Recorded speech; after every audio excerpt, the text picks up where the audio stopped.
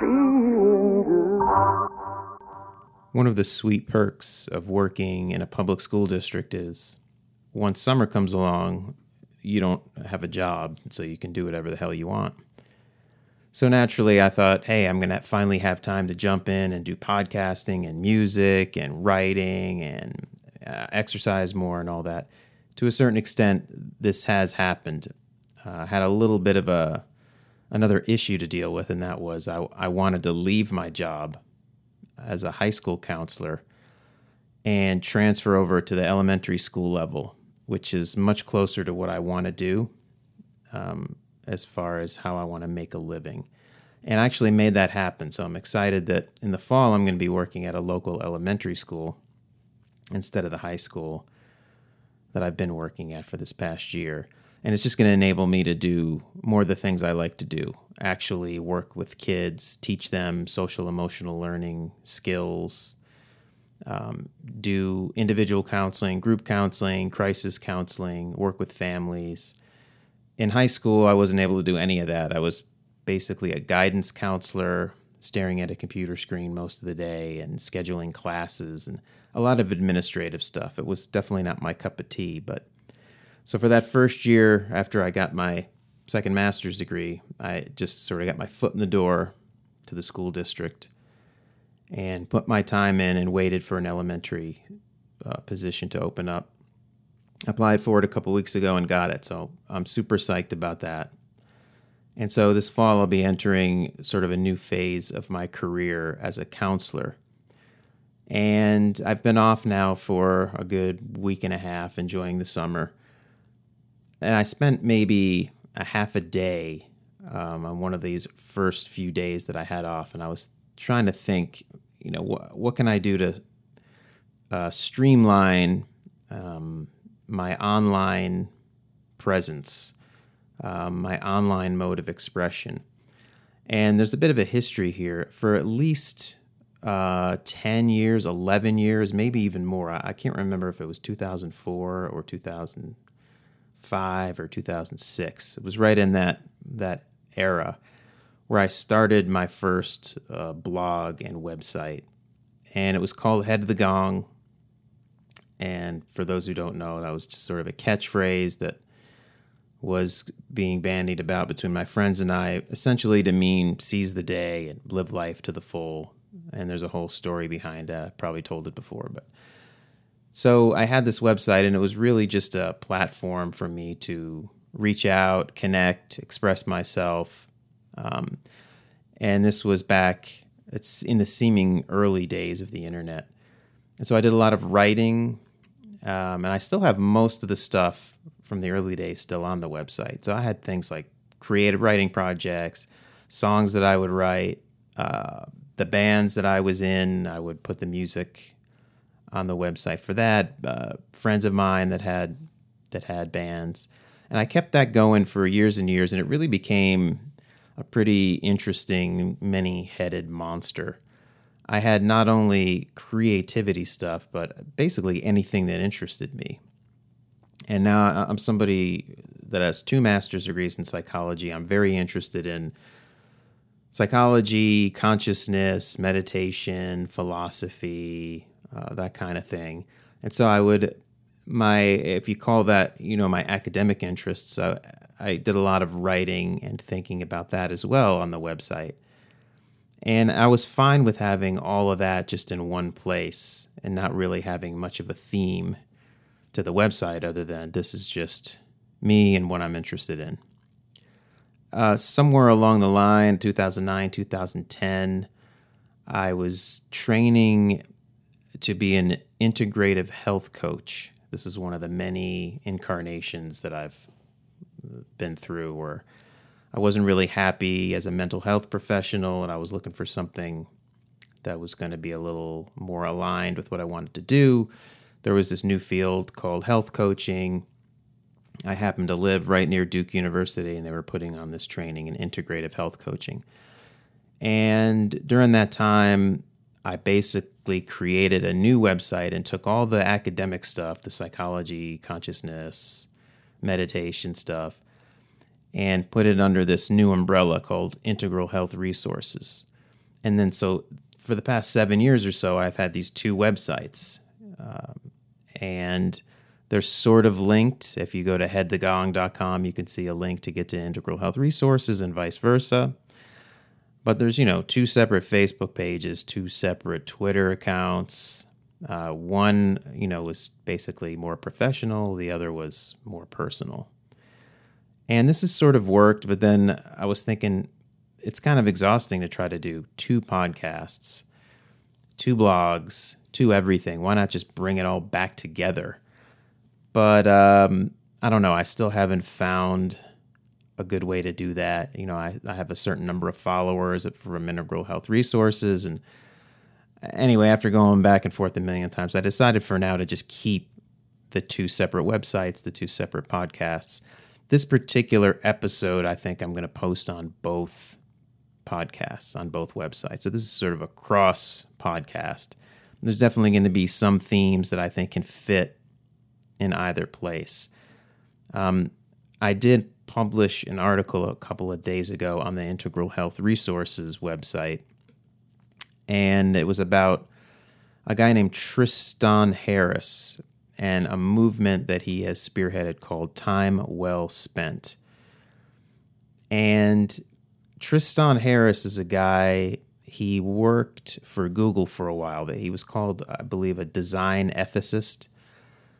And he had an insight and a long history of working in the tech industry where he realized that the way that technology was currently designed, it wasn't supporting people's deepest intentions and the way they wanted to live their lives. That it was just simply, supporting advertising revenue and corporate profits. And he noticed that these technologies, whether it was Google, Facebook, different apps, smartphones, that they were basically designed simply to grab as much of the user's attention as possible, because we live in this, what he's calling an attention economy, where basically attention is the scarce resource and everybody wants more of it. And there's this sort of what Harris calls a race to the bottom of the brainstem, where all these corporations are using tried and true methods of persuasion and psychology that they know is going to grab people's attention and, make their particular platforms more and more addictive. Like you see it in things like when YouTube went to an autoplay format where it just goes right into the next video. Well, obviously they did that because they discovered that's going to keep you on their site longer. You're more likely to stay longer if it just goes right into that video and you don't have a chance to think about what you want to do next. And then platforms like Netflix had to follow suit. If we want to compete with YouTube, well, we're going to have autoplay. And, Facebook has autoplay. So now you can see autoplay now is the new normal, because they realize that that's going to grab your attention and keep it in one place. And, you see the same things with notifications on smartphones and other digital media, where people realize that if you see a little notification, well, you're going to have to check out and see what that is, because it might be something important. There's that fear of missing out that a lot of us can relate to. And it's just gotten to the point now where you get just notifications for stupid things that are just, they're not your friends or someone trying to get in touch with you. It's just the platform trying to sucker you into taking a look. And it's, they're using tactics like this more and more, trying to suck up more and more of our attention. So Tristan Harris, I first heard him talk about his Time Well Spent movement when he was on the Waking Up podcast, which is a podcast that Sam Harris does. And the episode there was called What is Technology Doing to Us? And then I found that to be so interesting that I checked out all the other stuff that Tristan Harris was doing. He had a TED Talk, and he was on 60 Minutes with Anderson Cooper, PBS. Of course, he's got his own website. And this really interests me in a lot of ways. And one of the reasons I think it fits with both websites is it all centers around this idea of attention. And if there's anything central, if there's a central project to my whole life, it's trying to be more present and have the quality of my attention be of a higher quality.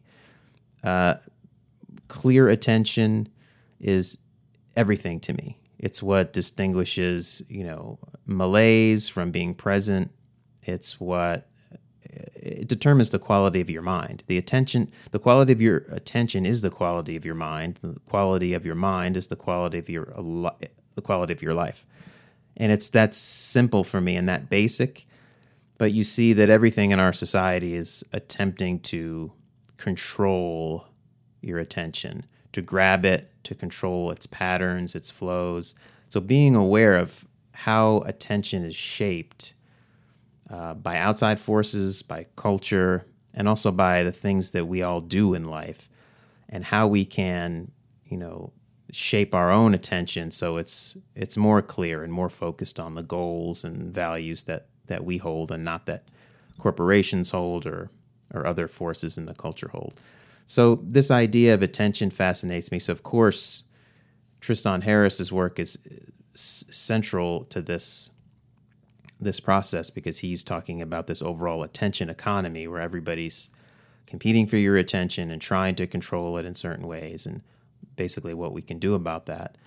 So that fits in with my Integral Health Resources stuff, because it's all about psychology and consciousness and attention, but it also fits in with the more creative side, because one of the things I've discovered in recent years especially is that there's a zero-sum game between distractotainment, I call it, which is basically the time that I spend staring at screens that's not productive. It's a distraction, or I'm being entertained. Sometimes I'm engaged and interested, but basically I'm a content consumer in that mode. And that's different, obviously, from being a content creator when I'm writing, creating music, and podcasting. And I guess you have to consume some to give you something to create about, but the balance has been way, way off for me, where I'll find that I'm not doing a lot of creative stuff because I only have a certain amount of free time, and I'm spending way, way too much of it consuming content, staring at screens. And part of it is because I'm, like everyone, I'm subject to these forces. I mean, these companies have my number. They know what's going to grab my attention, what's going to keep it there.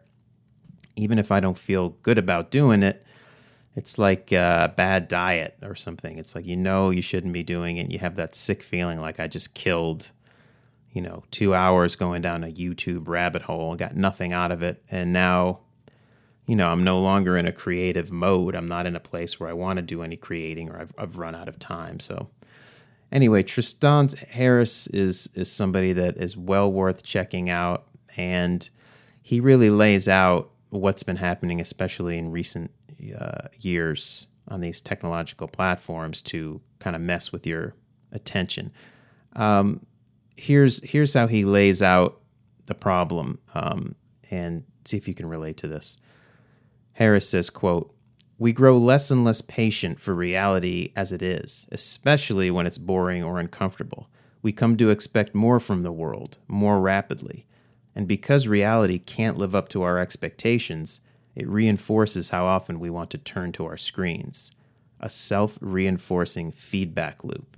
And because of the attention economy, every product will only get more persuasive over time." And here's a guy, Harris, aside from working in the tech industry and for Google, he was also an amateur magician through a lot of his life. So he has a real appreciation for these technologies of persuasion, the ways in which a person or a company can manipulate perception and attention to further their goals. And then you might not even realize that as a consumer or a customer that you're not furthering your goals at all, but you're really just sort of being pulled around by the puppet master. Harris also says, quote, "The attention economy tears our minds apart with its onslaught of never-ending choices, never-ending supply of relationships and obligations, the attention economy bulldozes the natural shape of our physical and psychological limits and turns impulses into bad habits. So I find that to be really interesting, and I definitely see that. I mean, these companies are working on our natural tendencies that have evolved through millennia. Social reciprocity is one. They know that the human condition is such that we feel the need to get back to somebody. So they use that by, sending us notifications, for instance, hey, it's so-and-so's birthday, or so-and-so posted a new profile picture.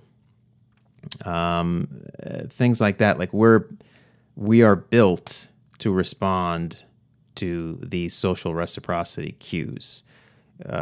So we're going to want to get back to someone else. So those little notifications are definitely set up that way. And of course, social approval is something that we're also built to care about. And social media is very much like that. I mean, you want someone to like the photo of you that you threw up there, or the new song that you put up, or the new podcast, or the new blog post. And social comparison is another thing in there that, obviously we want the respect of our peers and our families. And so it's a lot of social media is playing on that to get us to spend more time on their platforms. And of course, we're also novelty-seeking human beings. We want surprises over the predictable. And the internet is just like this big box of surprises, and it seems to be endless. So we're, as millions of people have pointed this out, I mean, we're not really bored anymore. We're not standing in line, just being bored and looking around. We're just staring at a device. So we don't have that downtime like we used to have.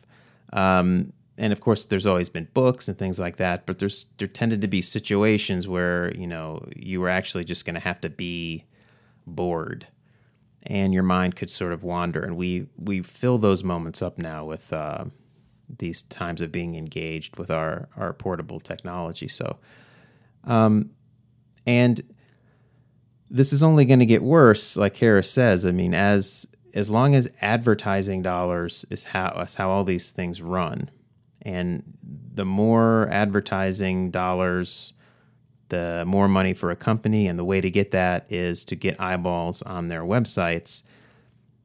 It just seems like these companies are going to have to become more and more and more persuasive.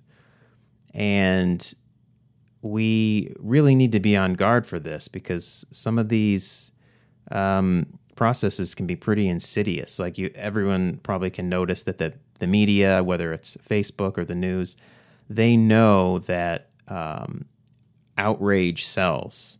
And so they're working on us trying to put outrageous headlines that we think are going to be outrageous. So if you're on the left, it's going to be, a certain type of headline is going to get you mad. If you're on the right, another type of headline is going to get you mad. And these algorithms that Facebook and other social media platforms use are just designed to put more and more of that in front of our faces, because we're going to click on it. We like to feel outraged. And so then really these platforms just serve that up constantly to the point where it's just distorting reality. And of course, one would think by looking at social media feeds and watching the news that there's nothing but chaos happening. But really, it's just the natural outcome of going, as Tristan Harris says, lower and lower on the brainstem. The lower you go on the brainstem as far as the technologies of persuasion that you're using, the more compelling it's going to be, the less conscious a person is going to be of the various forces that are working on them. Because we have some very primal tribalism is one of them, a negativity bias for anger and outrage. There's these things that we almost can't help but focus our attention on if they're put before us.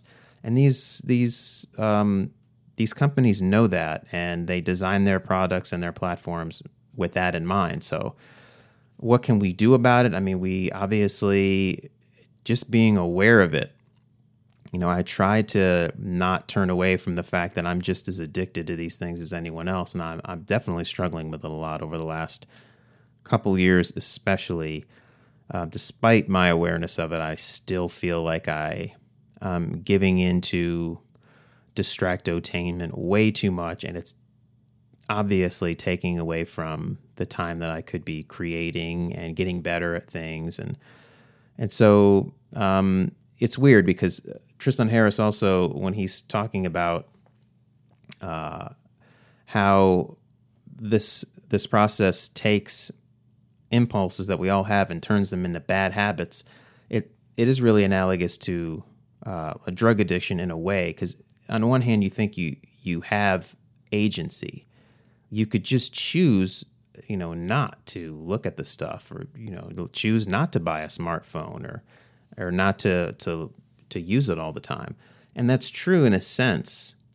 But what he's pointing out is there's what he calls a choice architecture. That is the menu of choices that we're given as being some things are on there and some things aren't. So we're choosing from these persuasive menus created by the design choices of a handful of tech people, and their goals are probably different than ours. Their goals are to keep our attention locked on various platforms, and our goals may be to be more creatively productive, to have a balance of social connection with other things. And so, yes, you have a choice, but when that choice architecture is specifically designed to play on the frailties that we all have as human beings, and there's all these techniques of persuasion that are brought to bear on us that we're all susceptible to, yes, you still have a choice, but it's you're not as free in that choice as you would think. And that's, I think, can happen with drug addicts too, where you think, oh, just don't do the drugs. But it's not that simple, because your judgment is changed when you're in that physiological state of addiction. So all this stuff is interesting. Another something I thought was an interesting connection was I'm rereading a book by Alan Watts. Alan Watts is a guy that got famous in the 60s, even though I think he started writing in the 50s. He was one of the first people to popularize Eastern religion and meditation. And he's got a lot of really interesting books in that vein. One of his books that really influenced me a ton is called The Wisdom of Insecurity. And just happened to be rereading it while I was taking in some of this stuff by Tristan Harris. And this is a book written in 1951.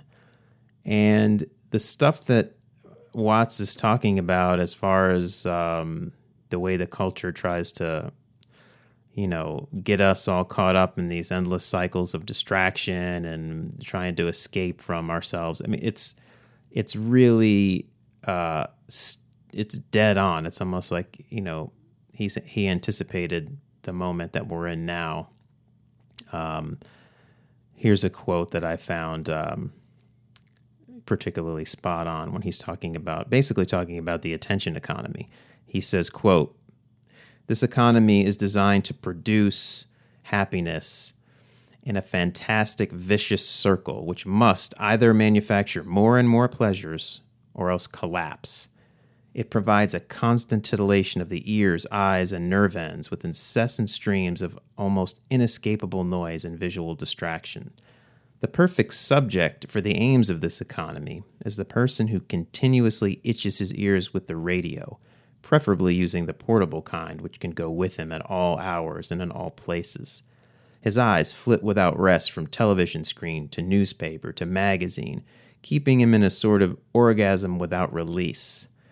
The discourse that goes along with this is similarly manufactured to tease without satisfaction, to replace every partial gratification with a new desire.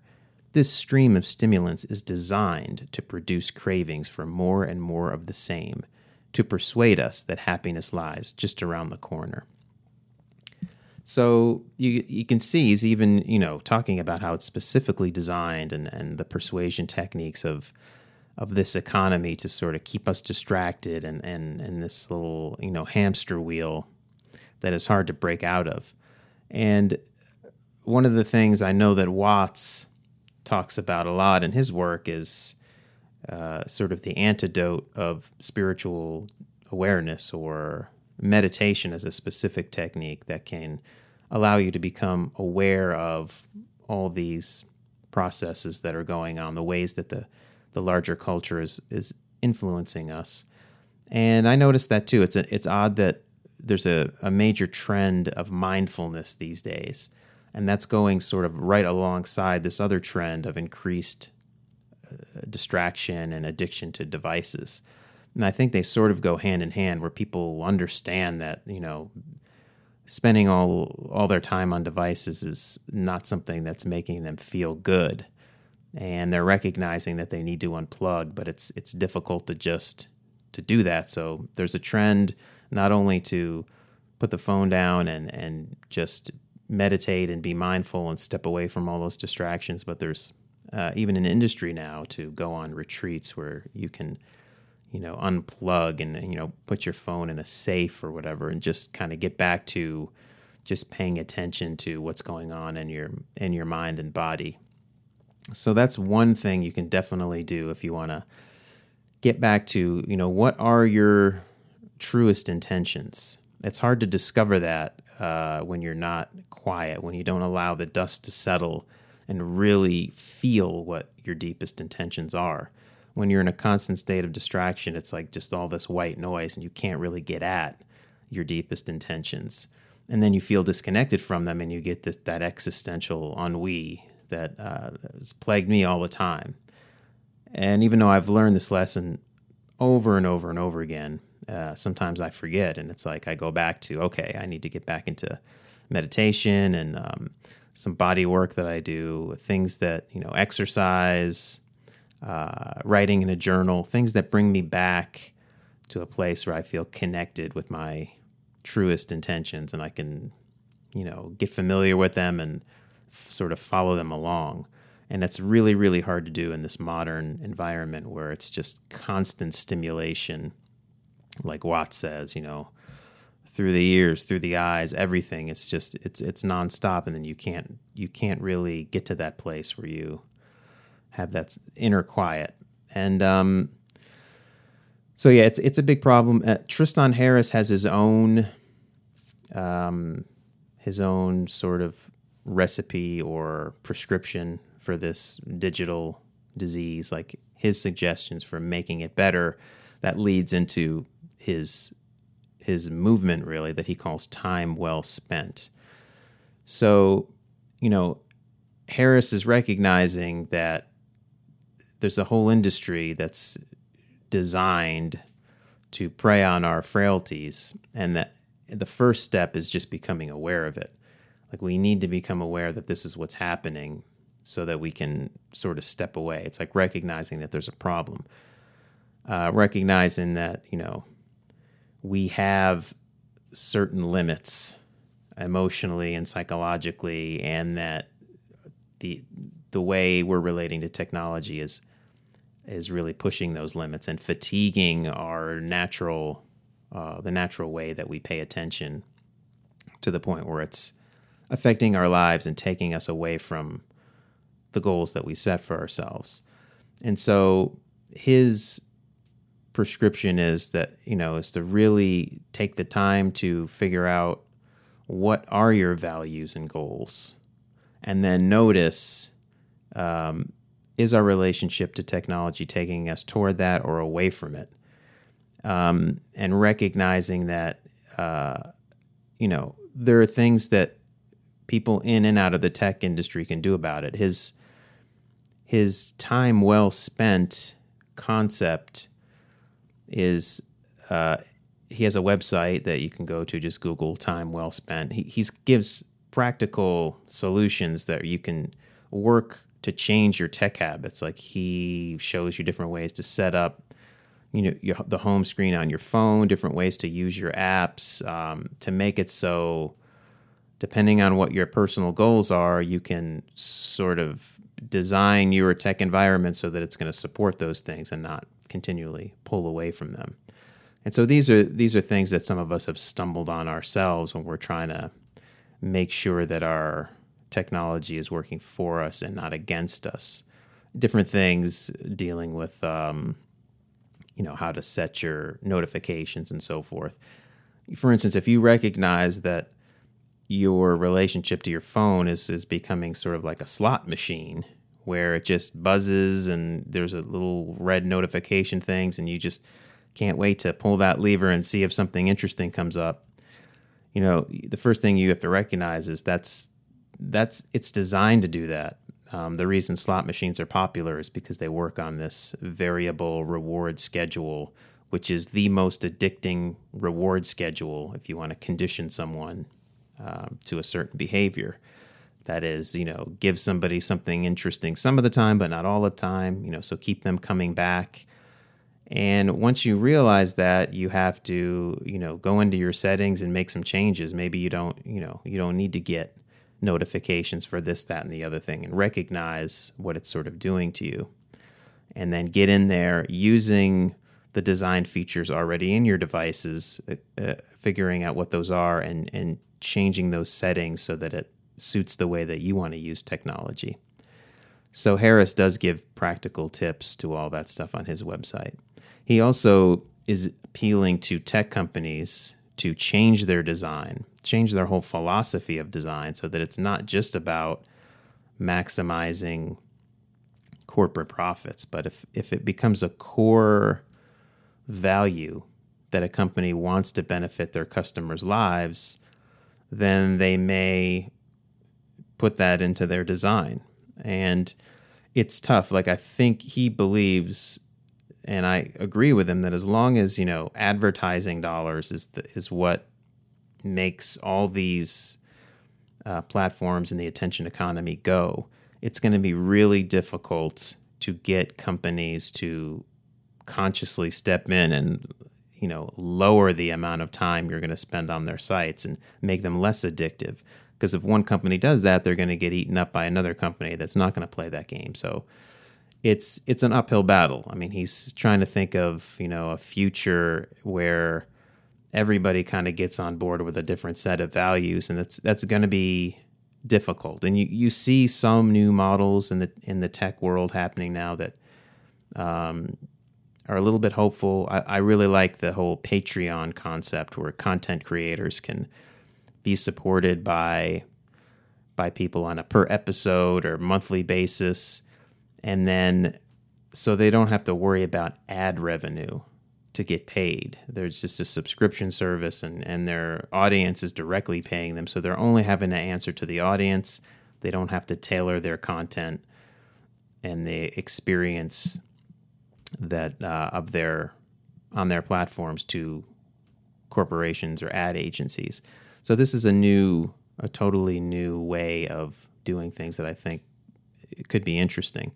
But yeah, to get actual tech companies to get on board with changing their design, unless that somehow becomes profitable in the same way that, organic food became a thing, where people decided they were willing to pay more money for, cage-free or free-range chicken stuff because it just aligned with their values. Maybe similarly, people, buy phones or participate on social media platforms that are, instead of being green in the sense that they, benefit the environment or something, it could be benefiting the, environment of the human mind. If people knew there was a company out there that was doing things that weren't simply designed to exploit their central nervous systems and grab their attention at all costs, but really wanted to be tools that could be linked with the customer's own value systems, people may pay more money, and then somehow it becomes an economic incentive to do that. I'm not really sure, but anyway, it's interesting stuff to think about. Most of us are interacting with technology constantly. We're all new to this. I can say that as somebody that has been meditating and trying to be really introspective about all this stuff, despite that, I am really struggling with all this. Just this summer, here I am. I have all this time to podcast, to write, to create. I still end up compelled to spend a lot of time on this just distractotainment, and I'm still struggling with ways to try to figure out how to balance that consuming of digital content and still being creative. And maybe I have a lot more agency than I think, and I just need to unplug and suck it up. And, in one sense, it is a choice, and I am, I guess, choosing to indulge as much as I am and not be as disciplined. And there's something to be said about that. The people that are real go-getters tend to be up early, and maybe it's just a simple matter of deciding they're going to get stuff done. And all this entire podcast has just been me whining, but I don't know. I find it to be interesting. I hope everybody out there thought it was interesting. You can contact me on either one of my websites. For now, I'm going to keep them separated. Integral Health Resources. Again, you can reach me on Twitter at integral_health. And for those of you who are more interested in my creative process and so forth, you can go to the Head the Gong website. You can reach me at Isaac Dust on Twitter. If you have any questions or comments, I'd be happy to engage with you. So until next time, take care.